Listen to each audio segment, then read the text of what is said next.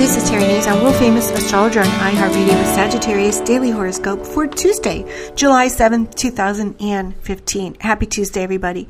And of course, the moon starts out the day in the water sign of Pisces, your solar fourth house of emotions, beginnings, endings, self-sufficiency.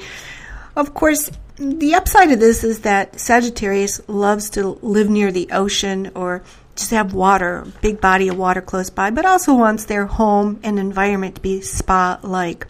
This could lead also to, deep emotions. These water signs are known for their deep emotions, murkiness, let's say. So it's a good thing then when the moon enters the sign of Aries, let's say right around 12:40 p.m.-ish, right around lunchtime, and lightens the mood. It gets loud up in here. It gets fun. It gets exciting. And of course, things go bump, crash, and whatever. And you just have to laugh at things. Since you're a fire sign, you're going to appreciate the moon in the sign of Aries. But it also indicates there's lots we have to do. It is a third quarter moon, and we still have things to finish up. We're still contemplating where we've been, how far we've gotten, etc. And of course, with nasty Saturn in those very late degrees of Scorpio, we're not feeling like we got very far at all, huh? Mercury, of course, is in your solar seventh house of personal relationships, significant others, best friends, boyfriends, girlfriends. And Mercury rules communications, text messages, right?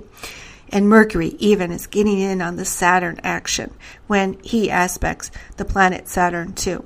It's all about money that's owed, money that you think somebody owes you and not getting your fair share. It's all about what somebody isn't saying rather than what somebody is saying.